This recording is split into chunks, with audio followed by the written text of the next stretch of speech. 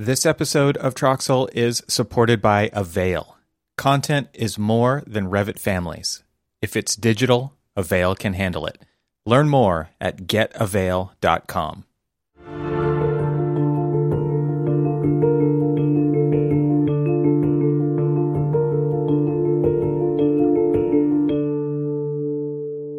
Welcome to the Troxel Podcast. I'm Evan Troxel.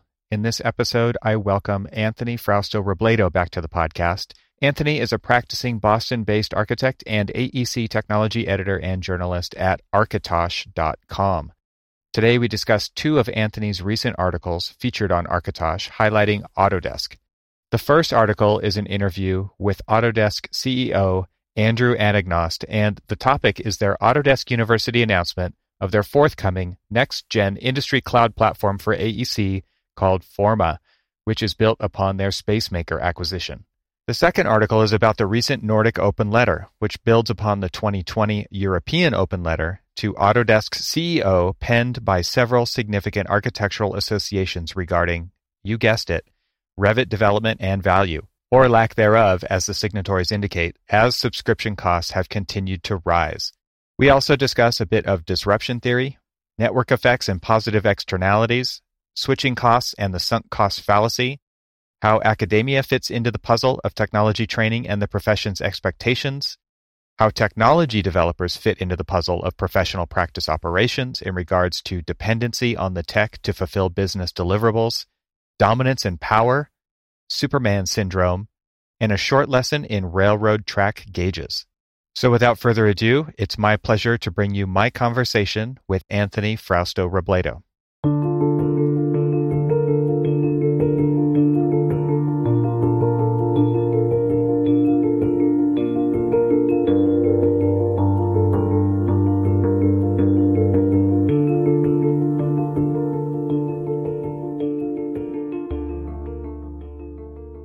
Anthony, welcome back. Thank you. I'm really glad to be back again.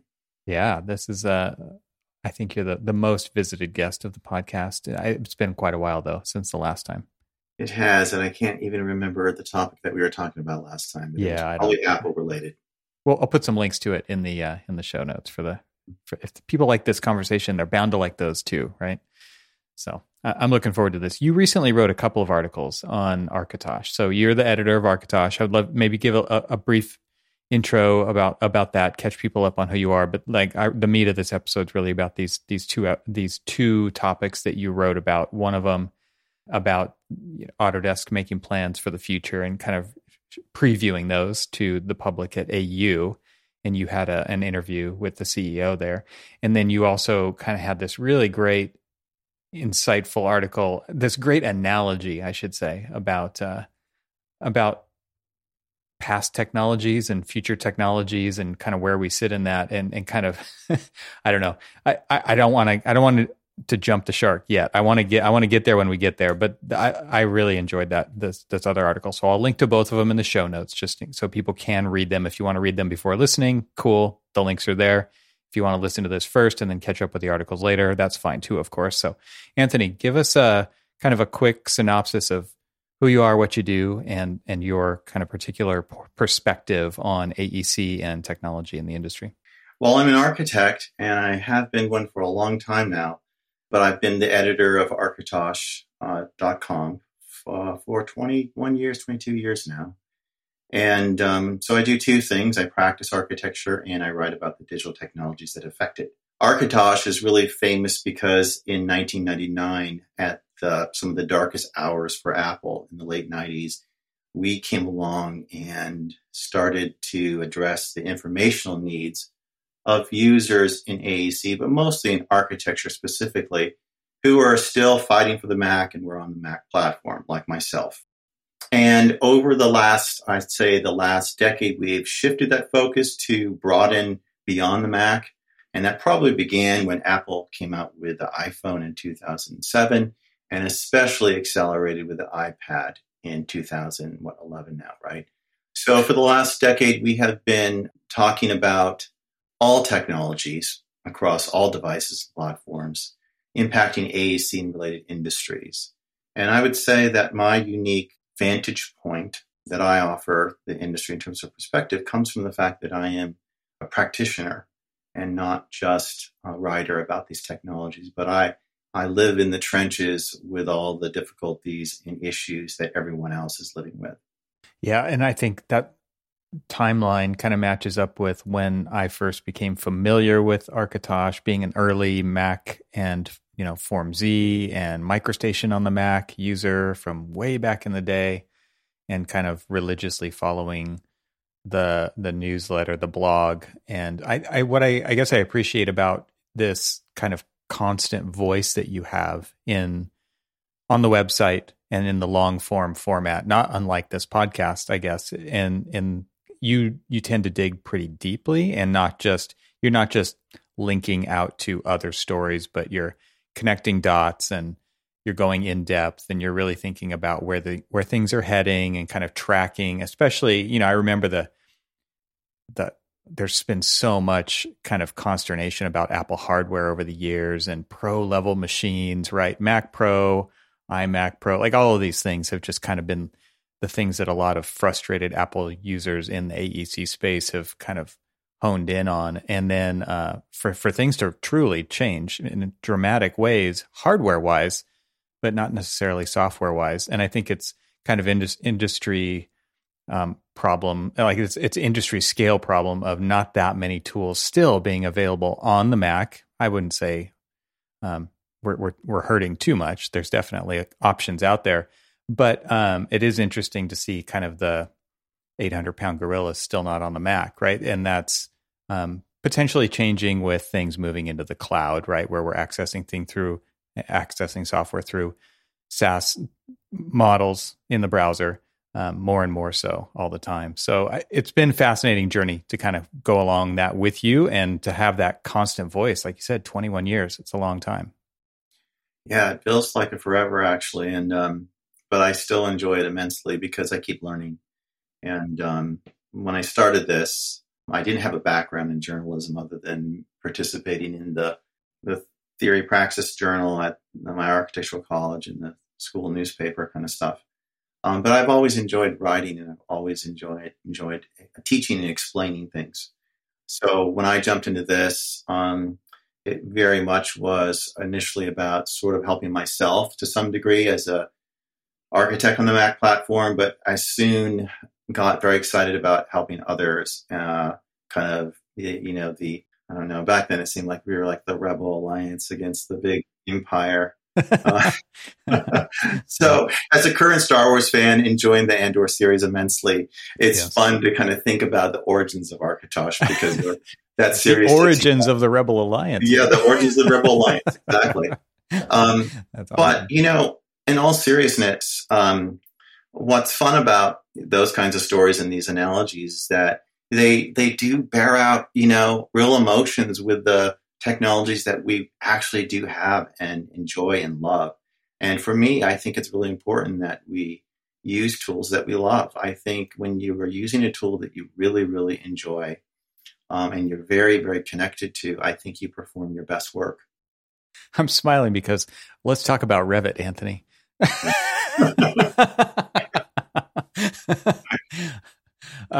Talking about software that people love and people love to hate.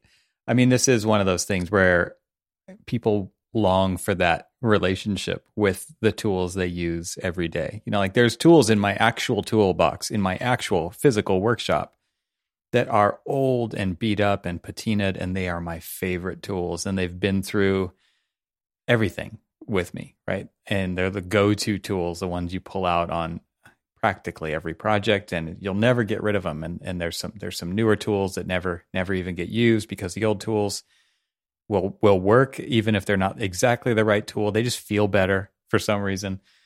There's a lot of analogies with digital tools in that way too, right? And I think that's why people do like using the Mac. I mean, just to get back to that, right? There's something for certain people, that's something that really matters to them. And, I'm sure we're in that boat. So I just want to, it's kind of funny, right? Because Revit is kind of the industry's whipping boy when it comes to a tool that a lot of people use that they don't enjoy using. And not to say like that's just a total generalization, right? There's a lot of people making a fantastic living using Revit all the time. And there's a lot of people who have made a living knowing how to use Revit in an expert way and teaching others how to do the same thing. And I mean, the industry does, for the most part in North America, at least, run off Revit. So it's pretty interesting to think about that. So I just thought it would be fun to start off that way because you just left that door wide open for me. No, not a problem. And, just to add to that, there are many people who absolutely love Revit. Mm-hmm. And some of the people who are the Revit open letter signatories, the people who are passionately against the open letter, for the open letter, are self-professed Revit fanboys or girls. Sure. And so, you're right. People do get connected to the technology. That investment in technology that we make to our tools has a huge impact on the market dynamics as well. And that's part of the reason why I took this path when I wrote this latest epic on Architosh, because I wanted to talk about the dynamics of software adoption and the nature of these dynamics as they relate to the fact that the net benefits for the adoption of a system increase as more people adopt the system. Mm-hmm. These network effects are very real and very tangible, and they have significant value to the equation of how you think about the tools that you are using. And it did seem fruitful this time with this second Nordic open letter to take the path that I took the first time, which was, let's talk to some disgruntled users. Let's talk to some resellers on other platforms and the same platform. And let's talk to some competitors. That path was interesting and enlightening to hear the emotions behind why people were so passionate about writing this angry, 2020 version of the open letter. But this time, I didn't want to take that path. I wanted to do something that I thought would contribute to the dialogue that can get us to a better place in the industry. One of the things that Andrew says in your article on Forma, so this is Andrew Anagnost, who is the CEO of Autodesk. He says, everyone involved in architecture, including tool providers, needs to reimagine themselves for the profession to survive. And I think it's really interesting to be putting that out there. And I think, part of that is them saying, we're going to solve for the technology piece of that, but there's other pieces of that. And you talk about some of those in your article, right? The economic side of that, the practice side of that. There's other parts that architects have to be responsible for. And I think one thing that I always try to keep in mind as I read these, this is basically forecasting the future by a tech CEO and talking about these things, is that architects, I say it all the time, there's two things architects hate: the way things are and change.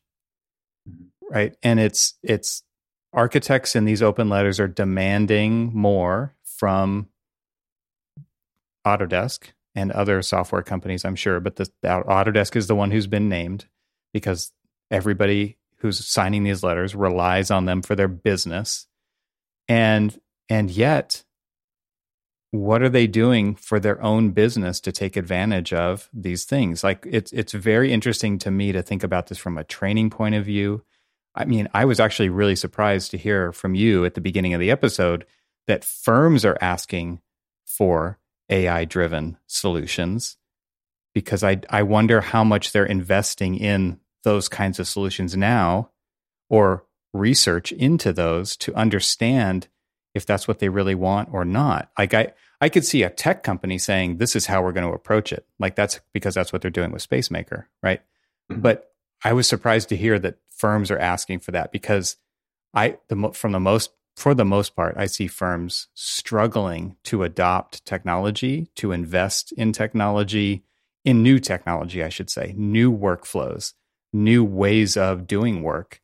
And because it's all about higher efficiency in the way that we've always done things, right? Which is why there is so many complaints about Revit and the tools that are broken that have never been fixed, kind of a thing. Like, just fix the tools that are there is what a lot of people talk about all the time. And these companies have no clue what it takes to develop software, how much money it takes, how much time it takes. And so, I mean, for Andrew to say this is going to take a long time, this basically saying, like, this is not going to happen overnight. Don't expect it to happen overnight. It's going to take a long time. I'm sure that turns a lot of people off, but also, like, they just have no idea what it actually takes to do it. And from everybody that I know that is on the tech and the software side, on that side, they know how hard it is. They know how tall of an order that is. And especially when people say, I want it fast, right? I want it now. I want this new technology yesterday is just coming from a place of not understanding what it's actually like. So there was a lot in there. I realized I was rambling, but I think it's interesting that a software company, going back to this quote, is saying that the profession has to reimagine themselves in order to survive. And again, you kind of talked about some different ways in which the profession needs to tackle that for themselves. And Autodesk is saying, we've got the tech part, right? You've got other things to do, though, in order for it to be successful. You want to talk about what some of those other ways are? Because again, like, I see these architectural firms, I guess, hoping that this tech is going to solve it all for them. Yeah, no, I don't think it's going to solve it all for them. I've been talking to many firms related to the open letter and firms that are not related to the open letter. One of the things that I ask everyone now is I ask them to give me an average assessment of the average skill of someone on their chosen platform, from A to Z, A being a newbie and Z being, Master Yoda level abilities. I ask them, where is your average user on that spectrum, the alphabetic spectrum? And they generally say somewhere in the middle between like M and R, right? Which is related to, and let me just back up for a second. I've been working on trying to put some economic math to the problem of how beneficial it is to train people to get more advanced skills. And I've taken basically the alphabet and broke it into 6 groups. So there's beginner, there's advanced beginner, there's intermediate, advanced intermediate, there's expert, and advanced expert. So what letters exactly, there's 5 or 6 letters per group or something, like 4 to 5 letters per group. So when someone's when their average user, like at Big, their average Revit user is somewhere between M and P. Okay. But Jens at Big will say, but we have a lot of people who are actually in the expert category and some who are maybe advanced experts. And that's why they can do so many amazing things that they do, because they have a good number of experts. And you'd have to have a good number of expert users to do things. Now, the average architectural firm in America is a small firm, right? We know that 85% of all firms are small. Majority. So small firms, say a 10-person firm, that firm may have their best Revit user may be barely into the expert category group, or an advanced intermediate person, like a very advanced intermediate, but not expert. And everyone else is going to be many notches, many letters below them. So the way I look at it is, if you talk to architects who have not jumped to Revit, who are clinging on to platforms they've been using for 25 years, maybe they haven't jumped to BIM. When you really look at a lot of these folks who are, some might say they're stuck, they are almost uniformly on the expert side of the spectrum. And that's for a couple of reasons. One is they've had a lot of time in the platform and they've accrued a lot of knowledge. 2, they didn't want to jump ship from whatever minority alternative platform they're on. So they've redoubled their efforts to prove that they can be just as effective on their tool of choice. And these people have acquired skills in the sense that they know not only that there are maybe a dozen ways of doing things, a certain thing, but they know exactly what is the best way in certain circumstances. They have acquired advanced skills in knowing how to customize the interface, to optimize it for their specific workflows. They've maybe acquired scripting skills. And some of them, the most advanced users, the expert users, the advanced experts, and I differentiate between advanced experts and experts as people in advanced experts can code a little bit. They can get behind the hood of a tool. Mm-hmm. And that's where you find people like on PowerCAD, for instance, like a platform no one talks about anymore. But the few people who talk to me about that tool, they can code, they can script, they have incredible skills. So where I'm going with this is if you put a person who is an advanced beginner in Revit and you compare what they can get done in a day or a week against someone who is an expert Revit user, what kind of delta do you expect to see between that work product, right? That's a really good question to ask. And when I ask different people, if I ask a BIM trainer, if I ask a Revit trainer, they're going to throw a big number at it because they're promoting training, right? They want to promote training. If I ask someone who's a digital design director, they're going to put a slightly different number on it. And if you ask the actual user, especially the more beginner one, they're going to devalue the impact they have as a beginner compared to someone who's been using the tool for a long time. So the truth is those numbers are unknown in the industry. No one has been benchmarking any of this stuff. The tools don't benchmark it. Research in academia is not benchmarking it. No one's benchmarking it. So one of the things I'm trying to do is figure out if, in truth, it actually is economically better to stay on a platform you're on than jump to maybe the majority platform, which is a net benefit you in positive externalities and network effects, right? Like some of the ones that we talked about in this article, mm-hmm. like access to experienced people, mm-hmm. Or jump. Is it better to jump or is it better to stay where you are? And I think that's a tough calculus to come up with, but I think there is a way to do it. I think there's a way of thinking through that problem. And I also think there's a way of thinking through benchmarking tools so that the people who are in the open Revit letter group, some of them, as you saw in the article, talked about, well, we're actually trying this now. Zaha Hadid, they said their principal in charge of this digital stuff, said, we're looking at everything now, right? Other people are saying, we're looking at other BIM solutions. We're using them now. We're going to benchmark them in 2 years. Well, what does that benchmarking look like? And how do you share that with the rest of the industry so right. they too can maybe benchmark? Right. So I think there's a lot of things that are not tried yet in the industry. And so when the industry throws up its hands and starts to cry about lack of efficiency and rising costs, what they're basically saying is that the economics are not making sense for them anymore and it's hurting them.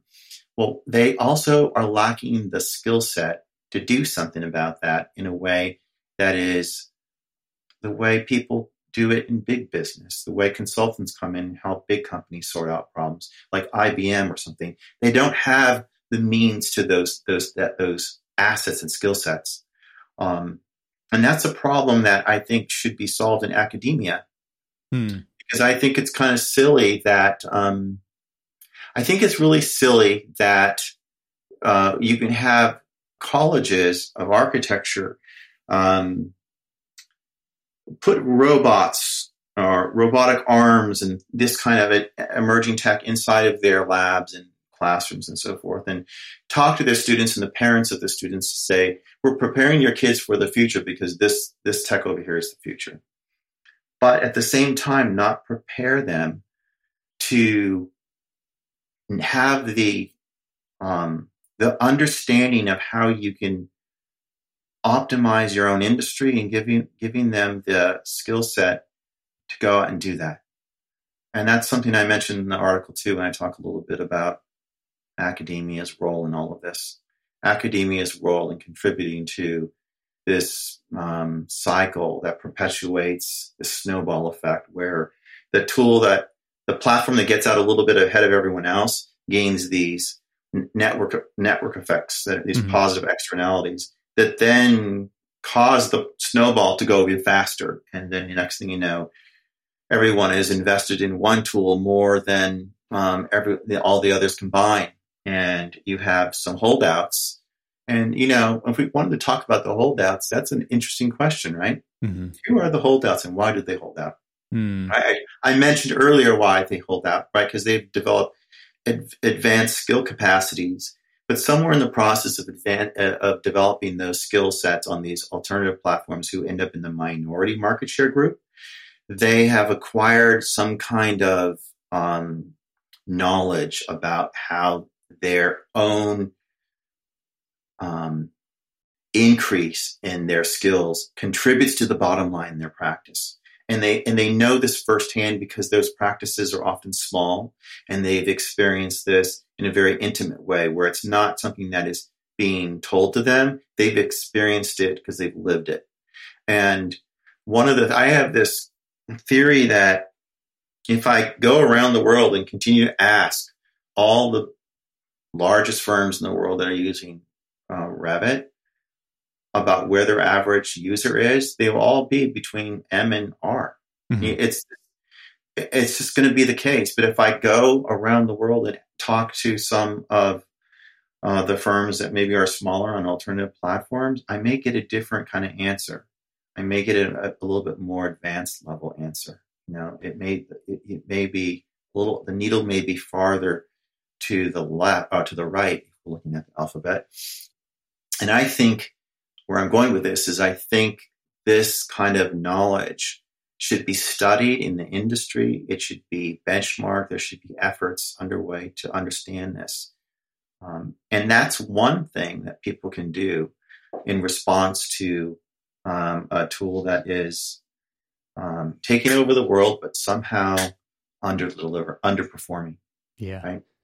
Well, and it just gets more and more complex every year, right? I mean, there's its own kind of innovation curve and versus adoption curve. Like you've adopted the tool in many cases, but you can't keep up with even the tool set itself, right? That the nuance of the program itself and the year-over-year changes are things that people can be extremely unaware of, don't even know certain features exist. I can't tell you how many times. And I'm sure it happens every single day where it's like, oh, I didn't even know it could do that. Like that's a common statement for the software that somebody has been using over a decade, right? Mm-hmm. It happens all the time. There's a lot of things in there that we could talk about. I think one of the things that is interesting to me about change and change management and why somebody might not want to adopt a new tool. And I think that maybe a similar vision or future could be cast for Forma itself, right? Which is, because like you said, Autodesk has been through this before. They were successful in implementing the new 800-pound gorilla to kind of upset the old 800-pound gorilla, which was AutoCAD, right? And obviously people still use that, and there's other people who are in a similar story, different tool set, right? There's people out there who have not moved to the next thing, but Autodesk, I would probably venture to say they feel successful about getting people into the Revit tool, but they have a road ahead that where man, it's going to take a while for that software to get enough functionality for people to want to use it and to put their business on the line to deliver a project using it. I see that's why new software has such a hard time getting adopted too, right? Because it doesn't do everything from beginning to end, or it doesn't do it all really well. And so now you're kind of cobbling together a series of tools to accomplish similar results to what you could have done in one, in which you were maybe a quote unquote expert in. And anyway, I feel like there's so many things kind of fighting against the change here. Some of the things that I've witnessed myself are obviously a lot of training. There's a lot of encoded knowledge in the workforce in a particular tool and your consultants, right, who use the same software, let's just say, in this example. And so moving to something else would be extremely difficult because you have to convince everybody else to hopefully do the same thing with you. And the learning curve is not an overnight thing, right? It's not going to happen. So how do you do that on top of the deadlines you already have? And this is why I think so many people feel stuck and they're so pissed that the tool doesn't seem to be getting better or delivering more value for the higher costs, right? Is like, we can't change because we're so embedded in the tool that we have and it's not getting better. And there are other options out there, but man, the learning curve is we can't take the time to do that. So how do we do that? Yeah, it's very true. It's all this technology takes a lot of effort. I think we might address this issue by thinking about just the nature of the device, right? So if we think about, we go back to IBM in the mainframe phase of technology, right? At that time, during the era of IBM, they were the big 800-pound gorilla in the market. And all the focus on investment, innovation, and company creation at that time was directed around serving the interests of people who were on the dominant device at the time, which was the mainframe. At that moment, they controlled the platform, and they dominated the device. When the PC came during that era, it started to get a little bit more democratized, and it started to get a little easier, right? Regular people could have a computer now called a PC. We still ended up with a single kind of dominant platform, Windows, controlled by Microsoft, and all the focus of investment and innovation and company creation was still directed serving the interests of the dominant client at the time, which was the Windows PC. I mean, there was the Mac out there, but for the most part, we all know that Windows won the day and essentially crushed the Mac, right? By the late 80s, the Mac was in single-digit share. Right. Similar to the share of what they used to call IBM and Big Blue and the Seven Dwarfs or something, like all the smaller competitors it had. So, but we ended up with a lot of client devices made by a lot of different people, right? You had HP, Compaq. So it wasn't just one company dominating that space. It was much more pluralized. Now we're living in the cloud era, and the cloud is the platform, and the winning devices, there is more than ever. But the device at the time, right now, where the real power is and where investment is directed in company creation is around mobile devices. It's around the smartphone. That's the big device that dominates everything. And when you throw iPads and mobile tablets in there, it gets even larger. So the PC now is a much smaller place in terms of sheer numbers. But it too is still an end device that people are using. And people are still using mainframes. So, we keep using the things that we used that used to be the primary device. They just don't. The investment energy is just not in them anymore. The big dollars are in the new technology. Where I'm going with this is that there is a pattern in this where things get more democratized. So if we look at the platform today as the cloud, no one controls it. We have Google, Amazon, Microsoft, even IBM. Everyone's a cloud player, kind of. And we have a whole range of industry develop around the cloud that couldn't work without the cloud. Airbnb couldn't work without. Uber couldn't work without the cloud.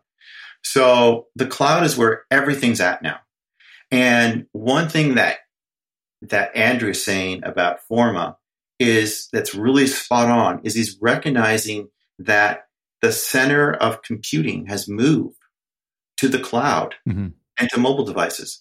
And yet the tool that they own and control that has real power in the market, I want to talk about power just briefly in a moment, is a tool that comes from the previous era. Yep, right. And so if we look at what happened to the companies that were developing around the mainframe, and then when the PC came, and then the PC, and then when the web and the cloud came, is there's a whole, they fell into the background a bit. And I think Autodesk doesn't want that to happen to them. I think they're trying, as they said, rightfully so, during their keynote, they aim to disrupt themselves. Yeah. And that is the key term. This is disruption. Mm-hmm. And they're not alone, because there's some new people out there like Infernia and Snaptrude. There are some new era devices that are cloud mobile first, or at least cloud centric. Right. And they're going at the BIM industry with some different kinds of assumptions about what a BIM tool should be. And I think that is an important aspect to all of this. Yeah. I know people are thinking of like, oh, this is great. I've spent all this effort getting to Revit and BIM, and now there's this new thing. Well, it's not going to happen overnight. I mean, it's going to be a decade effort. Right. Yep. Yeah, agreed. It is kind of interesting to think of it on those terms, where the thick client that used to be the mainframe and the thin client was all the desktop computers is now further bigger and smaller at the same time, right? Thick client is cloud now, thin client is mobile device, and it's more of a platform that just accesses via, remote computing, all the heavy lifting that's going on out there. And this idea of disrupting themselves makes a lot of sense, in that they don't want somebody else to do it to them, right? That absolutely makes sense when you hear it. It'll be interesting to see that if it actually happens, and what that means, and how long it takes. I mean, he's trying to squash expectations of speed and this happening very quickly. Autodesk doesn't seem to do anything very quickly, right? But yet it still makes sense to temper expectations, probably a better way to say it, just to say like, this is going to take time to do this, so don't expect it to change. But also, like, Revit's not going away right now. There's a lot of things that have to continue as the new things are being built for someday the full switch over to actually happen, right? And that's got to be a long roadmap, just based on previous performance and experience. Let's take a quick break to share more about our sponsors. You've heard about Avail here on the Troxel podcast, and I'm excited to tell you they have a new message for you, my friends. Avail is designed by designers for design professionals, so it's no wonder Avail focuses on visuals in its platform. While Avail has always provided high-resolution previews, there are some new visual enhancements you should know about. These are channel cards and key cards. They're visual gateways to your content, and they're both customizable. Channel cards have been available since Avail Desktop 4.0. Think of them like album covers for each content channel you create. Channel cards are designed to make navigating your firm's assets quick and easy. And with channel cards, the look and feel of Avail conforms with your firm's standards. Next up is key cards, and these are the latest addition to Avail and are available since version 4.3. What are they? Key cards visually group content within a channel, and they derive data from your tags to make finding content easier. So they're created from the work you've already done. By adding custom graphics to your key cards, navigating content within a channel improves immediately. Key cards also drive the breadcrumb trail in the latest Avail Desktop 4.3 release. Navigate through your channels using breadcrumbs. And a new breadcrumb control is displayed on a channel when navigating with key cards. Breadcrumb items allow the user to navigate to the previous state easily. To see all of these new visual enhancements in action, head over to getavail.com to learn more. That's getavail, GETAVAIL.com to learn more.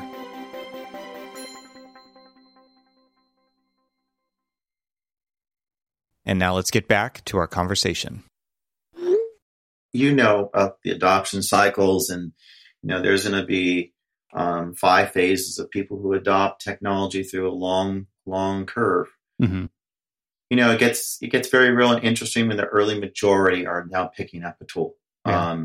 But we're probably a few years away from where the early majority group, which is a big group, start to jump into Forma. Now, the Zaha Hadid's of the world, the Bigs of the world, they are going to jump. A lot of these people on the open letter group might jump into Forma as soon as there's something to jump into. Some of them have already explored SpaceMaker. Sure. Some of them were not impressed with SpaceMaker. Mm. The difference with the Letter Group, their needs and maybe where Andrew is pointing Autodesk in terms of AEC is, I think the group is thinking about technology transformation in a different kind of time frame of reference. And I think for Autodesk, they have to be aware of being disrupted. And so they can't, they always, if you have read a lot about disruption, how companies get disrupted, it's when you actually are paying attention to the majority of your customers and just only paying attention to the vast majority of your customers, you can get disrupted from something below you. Sure. So I think they're being smart about looking at disruption from the vantage point of focus, and who you want to be able to focus on your customers, but you can't take your eye off what's coming up underneath you. And, right now the smartphone is the most universal device in the world.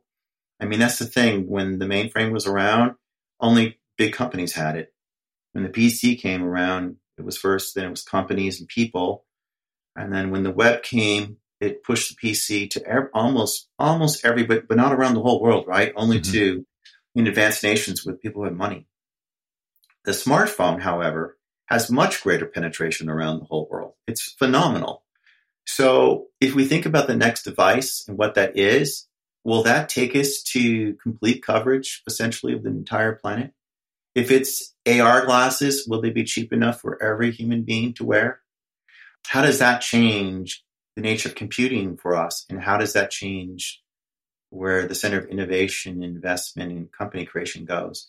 And how might that impact AEC? I think these are some of the longer time frame perspectives that people need to pay attention to. Meanwhile, the thing that I like to point out to some people who are frustrated with Revit is to recognize the fact that Autodesk has real power in AEC. And I read an interesting article recently that I reference a lot in the article that I've written inside of the upcoming newsletter from Benedict Evans, who's a British tech analyst, and he talked about power in one of his articles, and he said that power is being able to make people do things that they don't want to do. So when we hear, and that's different than dominance. You can have, like, everyone talks about big tech and the dominance of big tech, but can Apple really make you do things that you don't want to do? Like, does Google really have the power to make you do you're only going to do internet searches on our search engine? They don't. You're not forced to. You can try the others. There's several. But when you hear open letter firms telling you that they're not going to be able to get contracts if they don't deliver a Revit deliverable, right? That's power, right? When you hear them saying, "We didn't choose this for the capabilities of the tool. We chose it because all the consultants are using it, and we need to be able to work with them better." Right. That's when you're doing something you don't maybe want to really do, but there are these other incentives that are causing you to do it. And I think technology in general, as we move forward to these, when the center of the industry shifts, power can shift, and especially with the main platforms. But will it shift with some of the main app winners on these platforms, right? Adobe has managed to put Photoshop on iPad in a really beautiful way. I don't know the details of how successful that is, but no BIM leader out there has managed to reimagine what BIM could be in this new cloud-centric world. Everyone's still on a desktop tool, essentially. They're surrounded by little tools that go around them that do AEC things, whether it's BIMX for Graphisoft or Nomad for Vectorworks, or all the little tools that Bentley and Autodesk have that do very precise things. But, there's never going to be Revit in the web browser. Right. That's what we've heard from Autodesk. That's what Andrew said specifically. Yeah. Well, and look at those platforms and how long they've been around. Like the legacy of the code base is just it's an old tool, and it's not a modern tool. Like and by definition, it can't do the things that people want these new inventions to do with old software. Like it's not going to happen. It's never going to happen. Never going to happen, right? And so the point about power is that with Forma, Autodesk is going to be very challenged to maybe maintain its power. But it depends on what Forma really is. A lot of people, like if you read, there's venture capitalists out there that just talk about network effects. To them, they say that 70% of the value of a platform or the value of tech is actually in network effects rather than the actual product itself. And they advise that, when you go when you're investing or you're a startup guy or whatever, that you got to go for the kill. You want the whole market, right? So you're gonna avail yourself of every network effect possible to give you, advantages, unfair advantage. I'm not sure if it's unfair advantage, but advantages so that you can get the whole market, so you can annihilate competition. But the thing about Forma is when we listen to Autodesk talk about Forma, and they're saying to the open letter group, we're going to address your concerns about working with non-Autodesk tools. We're going to address your concerns about you owning the data, that it's your intellectual property. You designed these buildings. Are they really going to deliver that? Right. Or is this just a platform that is going to going to aim to crush all other platforms? Right. And is it going to be a platform that has such powerful network effects too, that it's going to have real power and people are going to have no choice but to use it? So that's the thing that's interesting about this, because when we look at the whole AEC industry and we look at the tools that are on the construction side, they're extremely democratized and pluralized. There's a lot of, from Oracle to Procore in the United States to Autodesk to all these tools around the world, there are extremely good competitors vying for everyone's attention. And that's what's missing to some degree on the design authoring side, right? Right. Yeah. When you mentioned earlier that you feel like academia needs to play a stronger role in the technology training side. Is that? Yes. Yeah. Right. So how would that play into like this part of the narrative, right? Because if it is reinforcing of a particular tool set by nature, because in academia, what can you do? They don't, for the most part, they don't teach software as it is right now because they're busy teaching other things, design, some pro practice, very little, right? Structures, things like that. When I was teaching at university, they got to the point where they were not teaching anybody how to use a particular program. They just got everybody LinkedIn Learning. Like the whole campus just had the ability to tune into LinkedIn Learning and learn something and apply it to their studio course, because they couldn't squeeze it in. They couldn't squeeze anything else in to the curriculum as it stood. But if they do have to pick, how does that paint a future of, options? I'm not quite sure that it could. Yeah, my belief is I don't think academia should be picking the winners. I don't think they should be contributing to the cycle. I don't think that academia should be part of the network effects.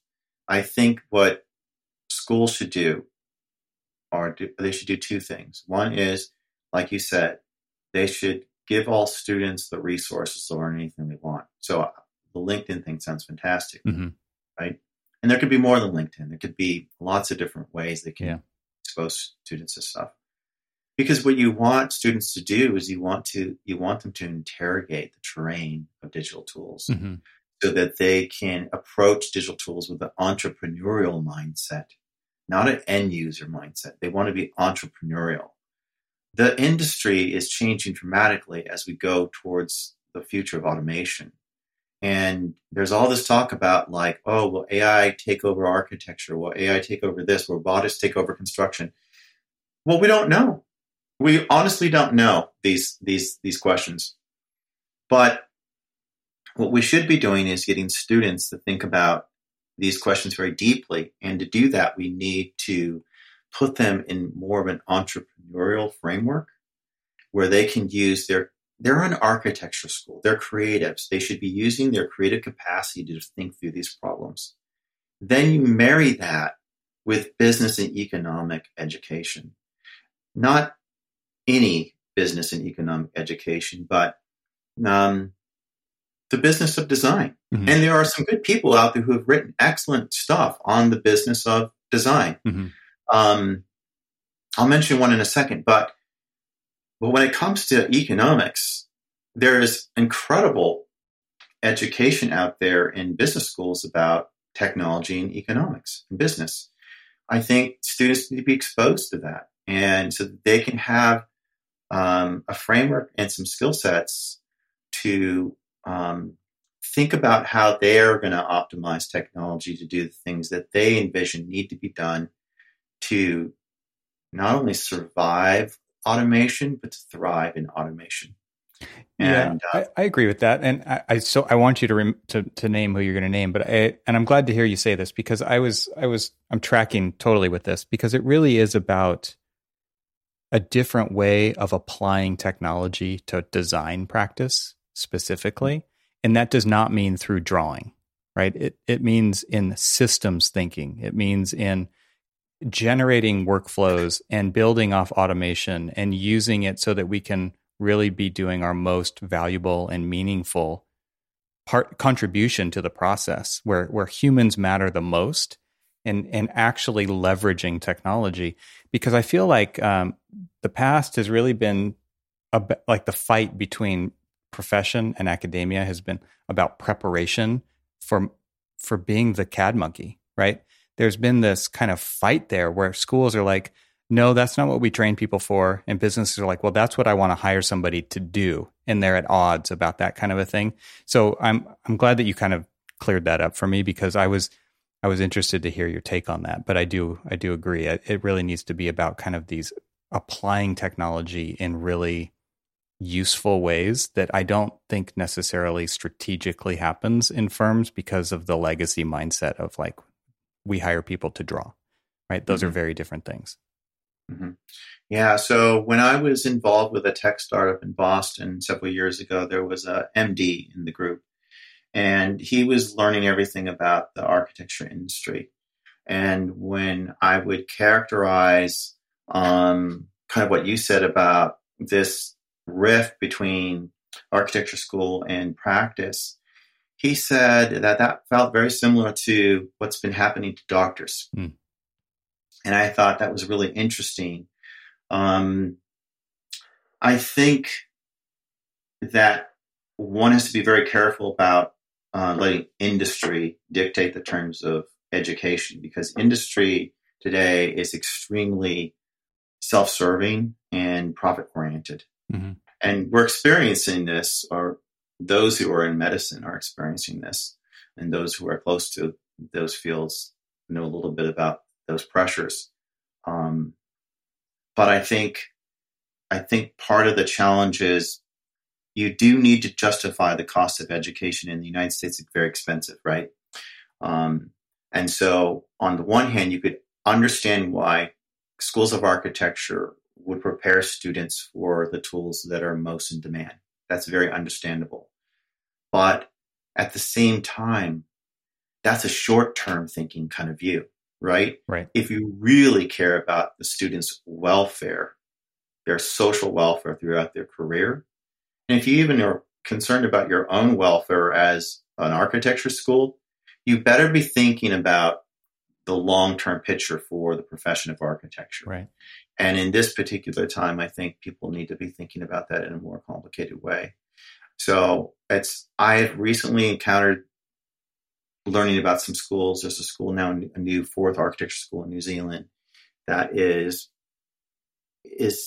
really stepping out of the old mode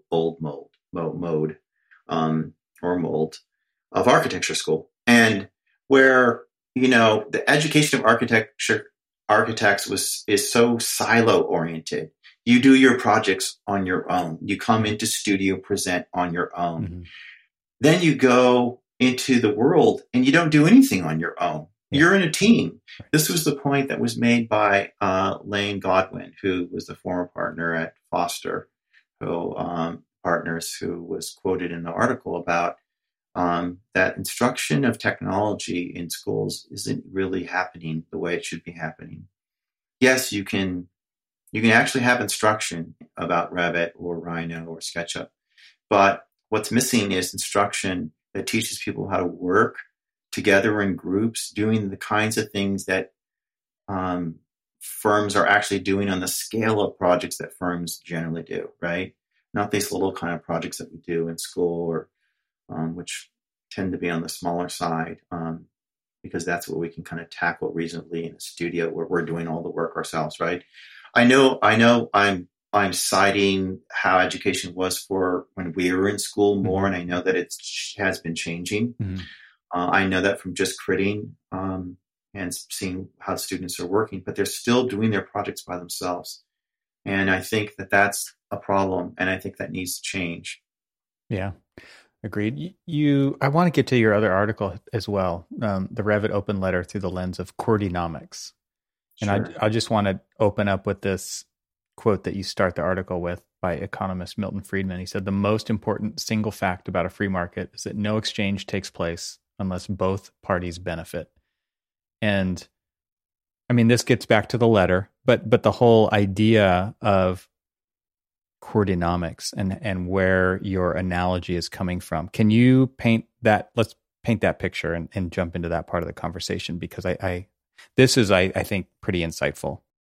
Sure. So I have been reading a lot about the history of technology since the Industrial Revolution.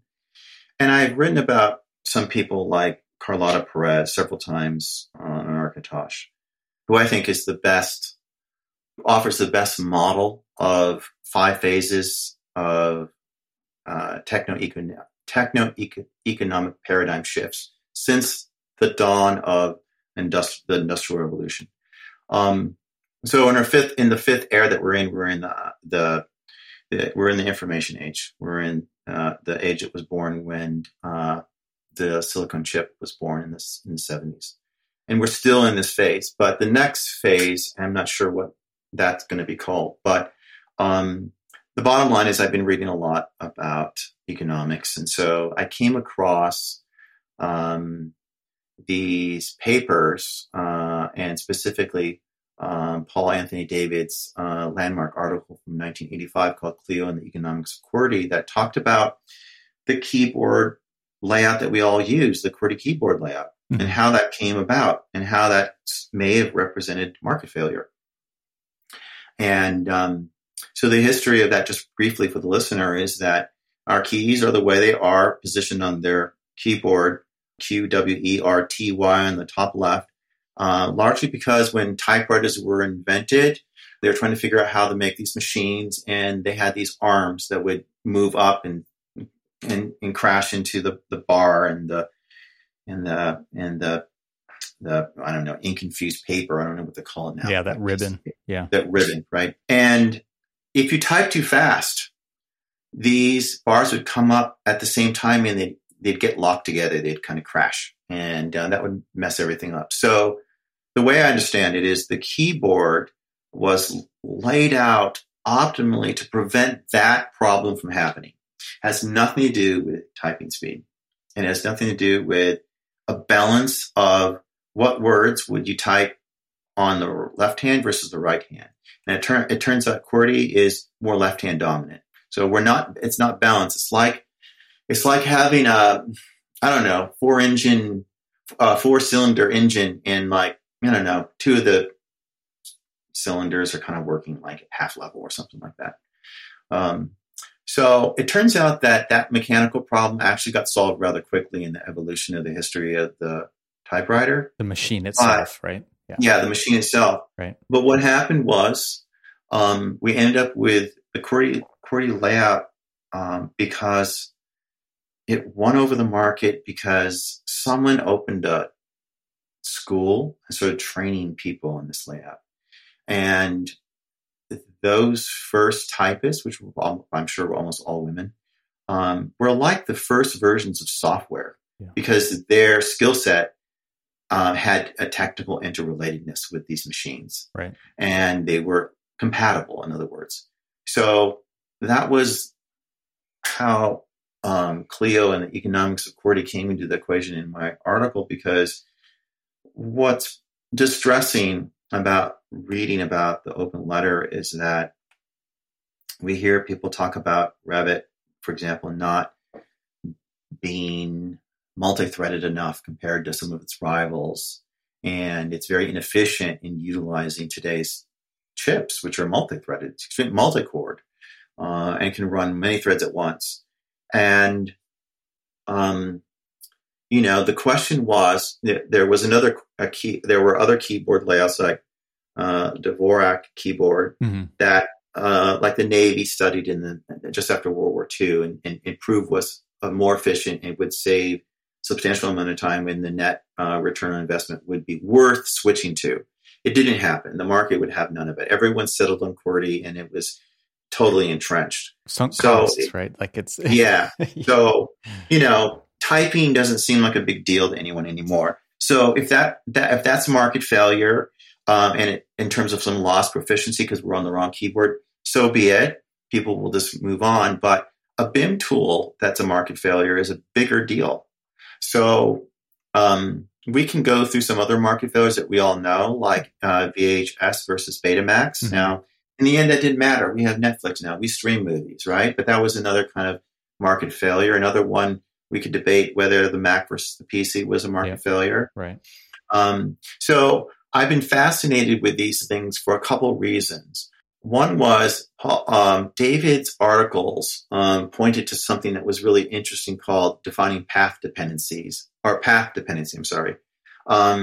which is when it roughly means when a technology is path dependent, it means that future innovations on that line of technology are constrained to the limitations of this kind of non-reversible dynamic in the evolution of that technology. A good example is, maybe the best example is rail gauge, right? The distance between train tracks, which, as you know, the history of the train and the railroad started in Britain, and rail gauge kind of started at this dimension that maybe is not so optimal for the new kinds of things that we would do today. Sure. So we're using rail to move things out of mines. This was the beginning of the Industrial Revolution. Coal mines, right? Those kinds of things. And other products. But no one back then was imagining bullet trains. And people back then weren't imagining the kinds of engines on trains that would change, kind of strokes that they'd have, and the size of these engines, and the optimal engineering of these of this technology, or things like the BART system in San Francisco. Right, the BART system is a really good, interesting story because it's built in a 5 foot 6 inch rail gauge, not the 4 foot 8.5 inches, which is kind of universally standard everywhere now. So why is that? So when you read the story about why BART went in this unique way, they say because the BART trains were going to have cars that were much lighter. This probably had something to do with energy, right? Because it's electric, right? And these 800 pounds of 800 pounds per linear foot class of vehicles on the BART system were subject to wind force in a different way, maybe heavier trains were. And so when engineers studied this in detail and looked at all the different metrics that would optimize the BART system, they realized that it was most optimal on a wider rail gauge, which is the 5 foot 6 came in. And you could do it for specialized circumstances, right? But you don't need to hook up Amtrak to the BART. They're never going to go across the same tracks. But once you've laid a lot of track down and someone else tries to connect, they're going to have to be on the same rail gauge. Otherwise, you're going to have all this year-in-year costs, right? This kind of switching costs. Right. And I think this is an interesting analogy to where BIM is, because one can say that the RBT file format is like Railgauge. And we can say that the industry would be most optimal if any kind of data, which is a payload, could travel anywhere it needs to travel freely and optimally on an open standard that was somehow fluid, not one that is a lock people into some kind of, standard that's closed. Mm-hmm. And or the RBT file format is closed. And if you control platform, you can gate it. And if you can gate it, you can keep your rivals out. Right. And so this gets back to where those European organizations are looking at this picture of competitiveness in AEC, and they're looking at local markets and local tools and local circumstances, which are a lot like the BART story, where you want to optimize something very ideally around particular needs. Mm-hmm. And it requires that you not go with some kind of standard. You break away from it. And that's more optimal economically to break. And we are in a problem. We're in a state in AEC where people can't do that. Or they're struggling to do that. They can. It's not, we don't have I wouldn't call Autodesk a true monopoly. They have enormous power, right. But you can leave. You're not trapped. Sure. Well, one of the stories that you have in there, I think it was it Zaha or Big who went from Revit to ArchiCAD, but ended up coming back, right? I mean, so there was a switch that did happen, and then were ultimately forced. You don't get into it why, but I'm sure there's some interesting stories in there. So the story is I think that so they were on Revit, and then they jumped to ArchiCAD, and then they ended up. There was it gets to these externalities, right? The negative one being that it's hard to find ArchiCAD people, which is what was cited in the article. Right. It's much easier to find Revit people. Yeah. Right.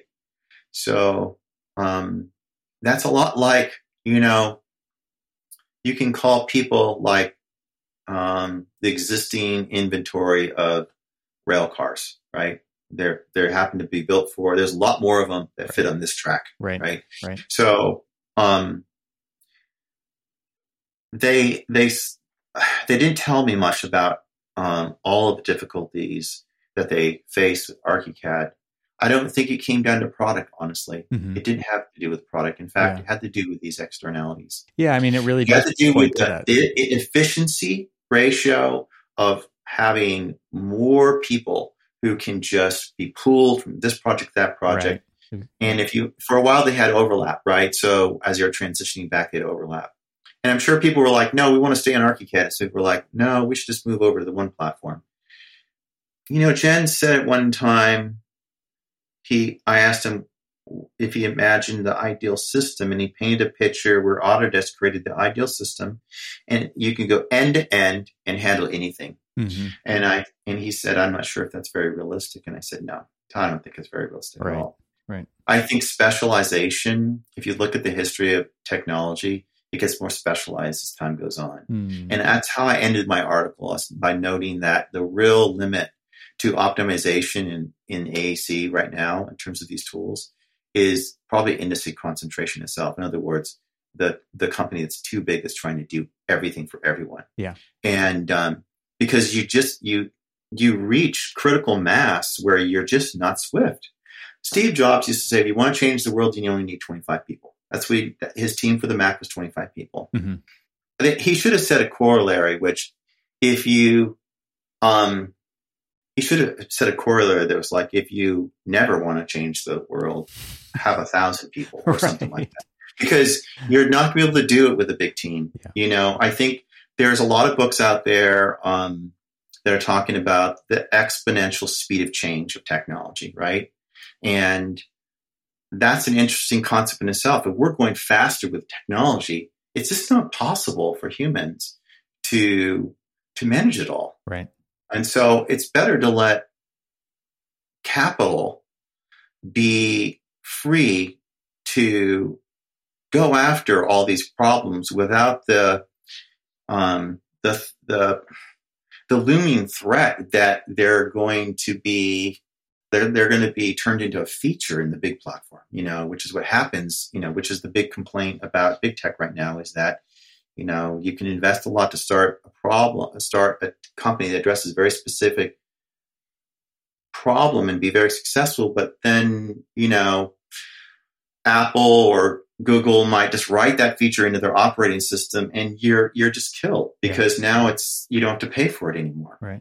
I don't think that AEC solutions, the problems that the AEC industry faces, will be solved that way. I think some of them can and some of them can't. Mm-hmm. Well, I mean, that kind of has been one of Autodesk's big MOs, right? Is finding those, purchasing them, integrating them, or getting rid of them, right? I mean, they're the biggest M&A firm in the business, I would assume, as far as gobbling up tech because they can. And people, I just had somebody on the podcast who was acquired by Autodesk and now is an Autodesk employee and could not be happier. Is so thrilled with the direction that they're going with their extended reality and keeping them on and supporting them fully to live out that vision at a larger scale, right? So it's not always a terrible or a sad story, right? A lot of times it is good, and it is the right path for some firms. But yeah, this is a really, really complicated system that we operate within, and it is very difficult to navigate. It's very difficult to switch gears to get back to the idea of switching costs. I mean, they're huge. And I don't envy any firm out there who's trying to figure this out, but at the same time, be totally reliant on another company to do it for them, right? And demand it through letters, or just plead for things to go better in the future. When that one company is trying to be all things to all people, it's easy to be lost in that audience, I think, as well. So it is a tough place to be. So I'm not sure where things go from here. Are you optimistic about where things are headed in this regard? I'm not optimistic that pleading and complaining will ever work. Autodesk is a public company. Yeah. They need to please shareholders, and right. they're gonna do the things that are aimed at the greatest top line and bottom line growth for them. And for them. Yeah. For them. And that's just smart business. They have a fiduciary responsibility to their shareholders to do that. Yeah, right. So going after high hanging fruit that's difficult to maybe accomplish, especially on 20-year-old code base. Mm-hmm. It's just very creaky, mm-hmm. not built for the modern world, not built for the cloud. It's just a no-go. And so that's not going to happen. But, the thing is, I think we have to think about being optimistic about this industry in terms that are a little different. I think we have to ask, is the AEC industry best served by one company that is sort of like a super monopoly, or like a monopoly? I like to use industry concentration rather than the term monopoly, because that's like a bad word, monopoly. Yeah. But, if we look at, let's just review why monopolies are bad, right? What are the 4 reasons why monopolies are bad? Well, one is they can fix prices pretty high. And especially in a market where we have inelastic demand versus elastic demand, meaning that, gasoline is a good example of inelastic demand, right? Regardless of the price of gas, we're going to show up at the pump to buy it, because we need it. We need to get to work. Mm-hmm. So these tools that the industry is dependent on, we need them. And we're going to pay, especially if we're entrenched in a platform, we're going to continue to pay, right, to the point where it almost breaks us. Yeah. Because there's inelastic demand. It's not as elastic as it could be. It's not elastic as buying different kinds of fruit at the grocery store. Or deciding which movie to go watch. So that's this price fixing power is upsetting to a lot of people, including me, because as you know, and you're probably aware of the unionization movements that are happening in architecture, is that this industry has always been hard to make money in. Mm-hmm. And with the price of education, especially in the United States, being so high, young people, the millennials and the Gen Z, they're just not going to tolerate this. And I think we're going to lose a lot of great, talented people in the industry because of these conditions. So I don't like that. I think the declining product quality it's one of those things where when you've got most of the market and there's not much to gain, what do? You turn your arrow, your cannons to new territory, right? They said this with the first open letter. That was part of their rationale for why they dropped the ball. Right. They focus on construction software. The loss of innovation incentive, I mean, that's related to that. You just, you lose incentive if you don't have competitors. Competitors keep you sharp. Yeah. And lastly, there is, this thing called cost push inflation. And that's another negative for companies that have monopoly power. It's about raising prices, but they're basically pushing inflation onto you. So one way you can look at the rising the subscription change model is just as a method for cost push inflation. OPEC does this to the world all the time. They want more profit and they could cut supply, and they have power. Yeah. So if you give companies a lot of power, you're going to deal with the negative end of that power. If you want to do something about it, and I think a more optimistic direction for the industry to go is to recognize that you have to pull some of that power back to you as the end user. And that's kind of, I think, the most important message that I would like people to get out of not only this podcast, but the article. What are some ways you see that actually happening? How can firms invest in pulling that power back towards themselves? I think the industry needs to recognize something really fundamental, which is that the AEC in general is the big laggard in productivity gains in the digital era, where other industries have gained substantially in productivity. It's been so flat. And why is that? There was greater productivity gains in the 60s in construction than there is today. I haven't written enough about this stuff, but it's something I want to get into, but other people have written a lot about it. So here's the thing. I think we have to look at, if you look at the industries that have gained the most, they're spending larger percentage of their total revenues on digital technologies. Architects spend between 1.5% to 3.5% generally. I wouldn't be surprised if someone did a good study, and this was where academia is leaving, kind of disappointing me with the industry. There's no one studying these problems, or very few people that I know. I don't see them. But someone should be studying these problems.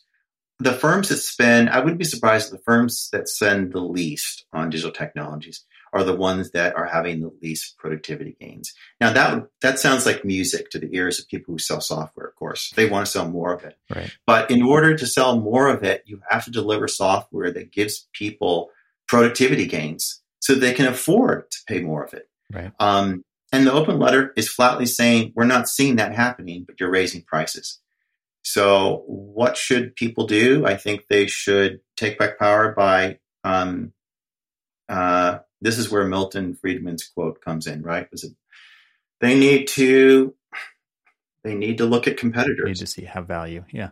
It is. So voting with their feet, voting with their dollars, right? Voting with their dollars. With their time. And it is an investment, not an expense, right? That this is one of those things where like the industry is crying to the one person who they think could make it better, but they're not looking at themselves. Like you have to look in the mirror and say, what are we willing to do to put some of our money where our mouth is, right? So that we can actually, and I think, this kind of gets back to what you were talking about in school, where people we're trained to go it alone. There is no like organizing within the industry. I mean, that's what an attempt is being made at with these open letters, right? These firms are getting together. They are talking about this openly, which is a great step in the right direction. But it's just got to go farther than that.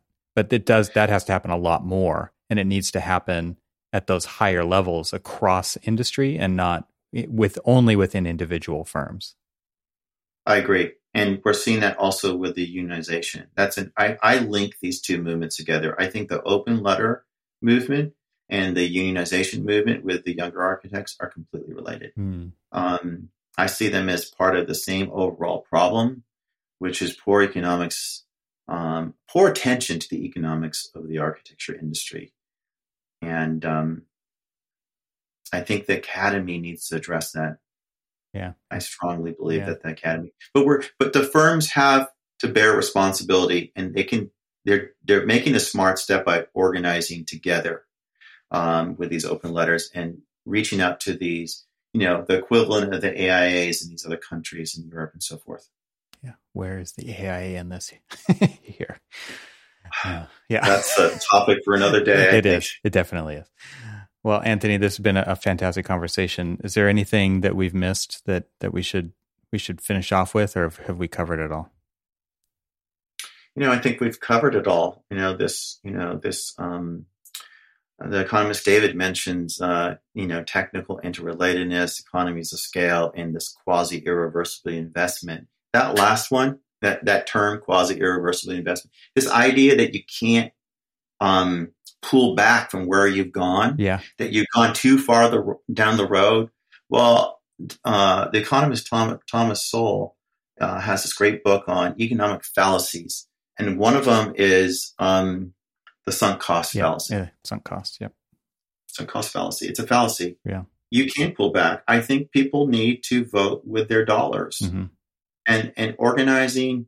And if it means taking it to government, I think the European architects have a very legitimate set of concerns relative to their policymaking over there, which is much more oriented protecting the consumer with data ownership. Some of the things that they're talking about have to do with American companies buying up European companies. And then where's the data being stored for these European customers? Who controls it, right? Who controls it? Yeah. This really is about taking control of your own destiny and having the guts to be bold and to do that, right? It is easier to look over there and blame the other for your circumstances, but I think it is the call to action to look in the mirror, right, and to take responsibility. Absolutely. Right. And that brings us to this one final point about the article, which you didn't mention, which I was surprised, which is the section called Superman Syndrome. Oh, yeah. Go ahead. Lay that out. Yeah. So, it's funny because architects are kind of, we hear stories about Frank Lloyd Wright, who wore a cape and gloves, and they're superheroes, right? In the world of design, they can tackle anything, but they're like Supermen.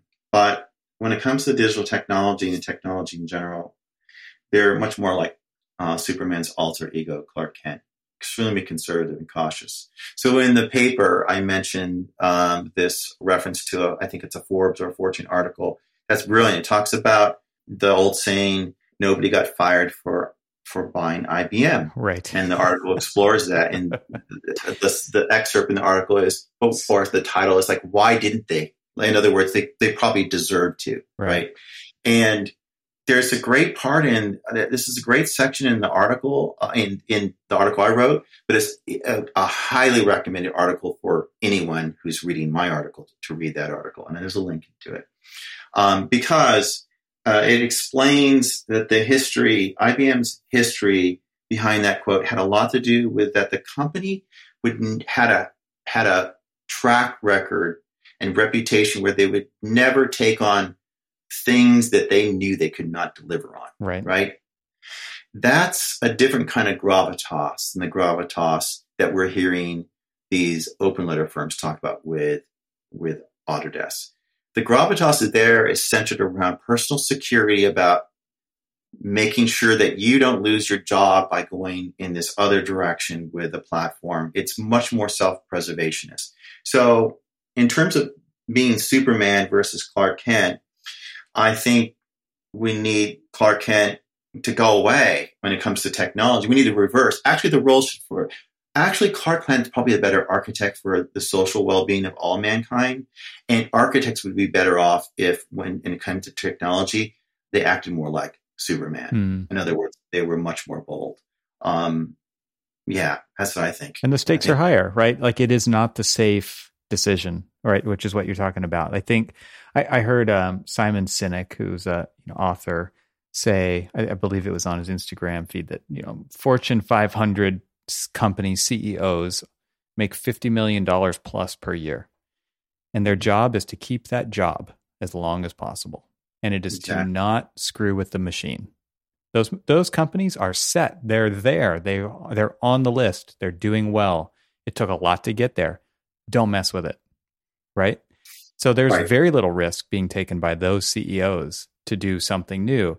And that happens in most firms across the world, right? Those are the same mentality happens. And it's not just the CEOs, right? It's the BIM managers. It's the IT directors.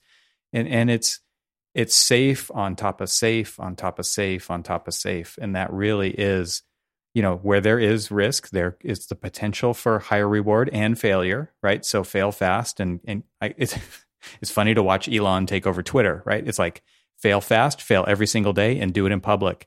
And it is happening. And at the same time, like that is a business that has to make money. And it's going to be fun to watch how that actually happens, or if it just completely fails, but he's willing to take a $44 billion bet on that. And everybody's back judging that and talking about how stupid it is, but they're also the ones making the safest decisions they possibly can on a day-to-day basis, right? And so those are two very different mindsets. And I don't know that that's a great analogy, but it just came to mind. I do see the lack of ability to take risks in architecture really driving a lot of the problems of where architecture is today. Oh, absolutely. And I think the thing that's a key point made in the Nobody Gets Fired for Buying IBM article is that firms that encourage their leadership and their employees to take calculated risks build skills that are very valuable. And I think this is really important as we approach the era of AI, where the element of human judgment is going to be even more important than ever before. Mm-hmm. Yeah, good point. Well, Anthony, this has been a fun conversation. I'm glad I'm really happy with where that ended too. I do feel like there is a wake up call necessary, but these firms have to make that call for themselves. And I'm hoping and I'm rooting for the ones that do, because the future of the profession depends on it. I do think we need to step back and think a lot more if the future of this profession, if the profession deserves to exist in the future. It's not going to just get to exist, right? There are many market forces. There are many social forces. There's so many things putting pressure on this profession. And it doesn't just deserve to exist because it's always been here. And we have to ask ourselves, what do we owe the future of this profession? And for those who are willing to kind of step out of the deadline-driven mentality of what day-to-day architecture is and work on the profession, I'm rooting for those people for sure. And that's a big reason why I'm doing what I'm doing, why you're doing what you're doing, kind of getting people around this water cooler to really discuss these ideas out in the open and spread them. So I appreciate what you're doing at Architosh and appreciate you. Yeah, likewise. I appreciate what you're doing too with your podcast and everything else you're doing. We're in the same boat at some level. Yeah. All right. I will put links to where everybody can follow along and to these articles, but also to Architosh and you on social media, the blog, etc. So anything else that you want to point people toward when they're looking to follow more what's going on with Architosh? No, architosh.com. You can find us on Instagram now and kind of a new thing, and Facebook and LinkedIn and Twitter. All the socials. Twitter's around. Yep. All right. As long as Twitter is around, we're there. All right, man. Until next time. All right. Thanks. Take care.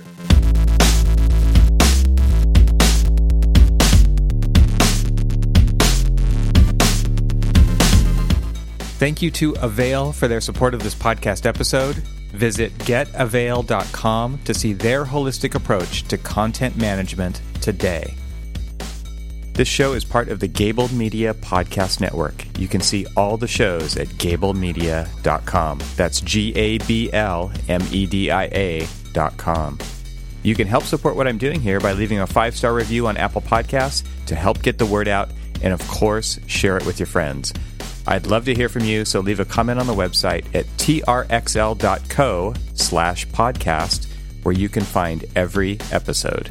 You can also follow me on Twitter and Instagram and YouTube. Just search for eTroxel. Talk to you soon.